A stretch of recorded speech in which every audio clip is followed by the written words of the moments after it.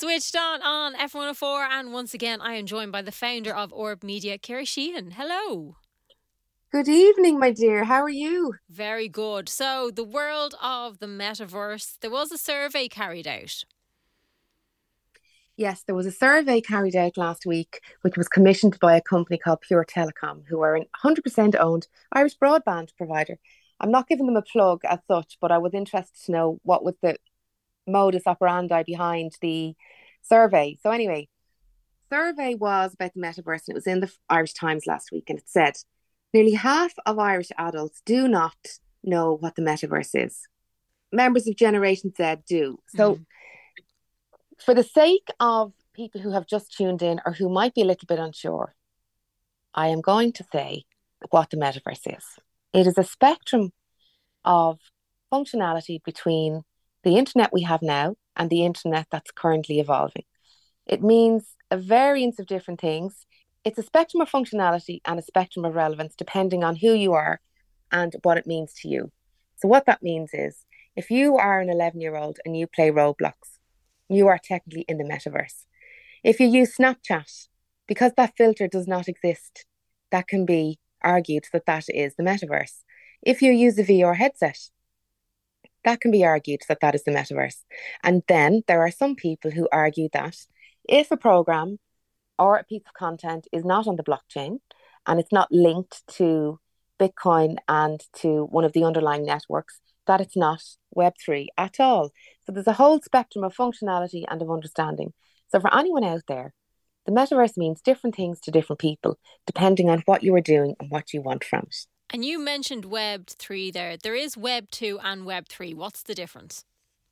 So Web 2 is where we are now with like Facebook, Instagram, Google, any of the platforms where we upload content and they are owned by particular companies like Meta. But Meta is not the metaverse. Meta is just a platform where people upload content and they monetize from that content. It's not the metaverse. Metaverses would more or less refer to Web 2. Web 2 is where we are with the gaming platforms. And then Web 3 is where, in an ideal world, everything is linked. So if you were to go from Fortnite to Roblox to Minecraft, it would all be linked. And your persona and your avatar and all your credit you would have built up is transferable between those three worlds. And then on those three worlds, you would have access to a blockchain and Bitcoin and crypto and other things like NFTs. So that's the whole situation where all of these worlds are joined up together. But we're not there yet. We're still at Web 2, which is the Instagrams, the gaming platforms, the metas.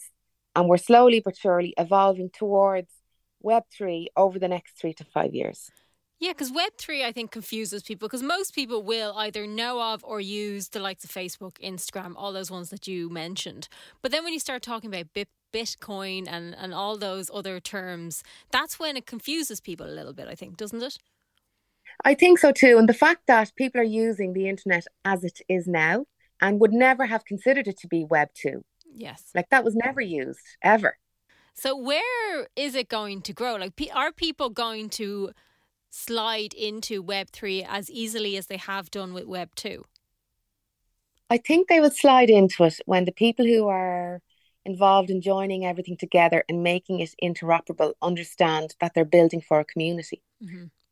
So they're building to bring you into the Roblox game where there's a brand and an event and a DJ. And you will go in there because your friends are in there or you want to see an event in there, but it will be community based rather than you are compelled to upload content due to human behavior and the person who owns the platform will monetize from your content. And Roblox is like a company who are setting this up. Roblox is a massive, massive gaming platform. So to give you an idea, I gave a speech at a panel last week to people involved in e-commerce. And some of them were traditional bricks and mortar retailers, some of them were online only brands. And I was trying to explain to them there were different demographics, what the metaverse means to them. And this is what I said. Between Roblox, Minecraft, and Fortnite, there are 834 million players every month who are aged between 11 and 24. Those people in the next 50 years will be between 35 and 50, and those people will all be consumers. And they are the people who will have full interoperability. And as we go from Minecraft separate, Roblox separate, Fortnite separate into where they're all linked up, that's where the technology will embed itself into the lives of all of us. Like, you cannot ignore millions and millions of people who all do this every single month, every single day. Absolutely. Yeah, absolutely. And they're So, communities. They are yeah. actually communities. There's different ways to look at them depending on, what your lens you're looking through. But at the end of the day, they're communities. And I think communities will drive the adoption of Web3 once brands build for communities. And we'll all eventually land in there. But I suppose we, over the past couple of weeks, though, we've done a lot of talk between or behind music and the use of AI. Tell us what's the latest. Like, Grimes came out and said that she was pretty much happy for people to use her voice in music.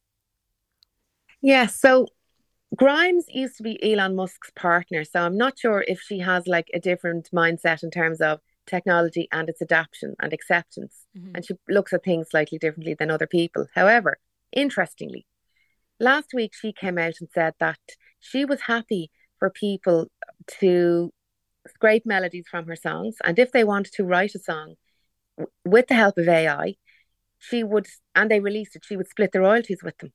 Wow. So to me, like, that's like, whoa, that's a big sea change. And it's very accepting of it. I do. And when you can, like when you consider that song mashups have existed for years, and we have Ed Sheeran in court playing his guitar to defend himself against a claim that he lifted a melody from a different song, one of Marvin Gaye's songs. And at the same time, you have another artist who's inviting AI in and creators to scrape melodies, write songs that she is going to endorse. It's like the artist is trying to embrace the new technology. Like, some are, some aren't. She seems to be one that is. And you'd wonder, like, as you mentioned, Ed Sheeran, like, he's currently trying to prove that he wrote this song, and yet somebody can just go and take part of a song and use it. So I wonder if, I suppose, with law and copyright, have we even got there yet to be able to work in both worlds with it? No, I just think it's just crazy times at the moment. Like, the whole thing about Drake, like, he wasn't happy about it, and his lawyers sent out takedown notices and takedown requests to take it down from the streamers. And then Universal Music Group, who are a massive music giant, they did the same thing to block Spotify, to ask Spotify to block the use of AI systems that could scrape melodies.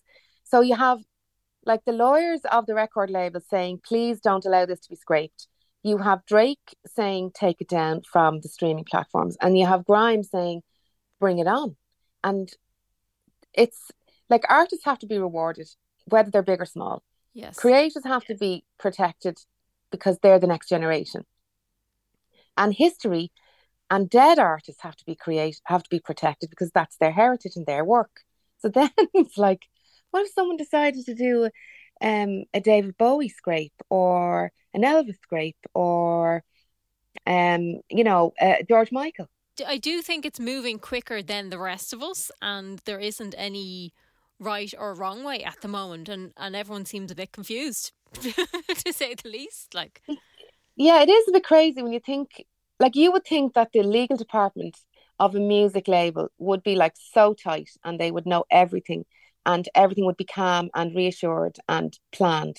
And here we have this absolute, like just like this drone drop of a bomb with AI, and clever people are using it very cleverly. You would wonder if it's creating traffic. Is she trying to create traffic to her music to kind of get people to engage in it a bit more? Like, I kind of wonder if she's using it as a positive for that reason. Or will her legal team issue terms and conditions about what constitutes a royalty? And is this an implication that the royalties are so low from the streaming platforms, the financial risk is tiny? That's also potential, yeah. And if she performs it on stage, what's the royalty to the AI creator? So really they need to sit down and figure out what exactly, because obviously in music you have copyright and there's legal terms that goes around it.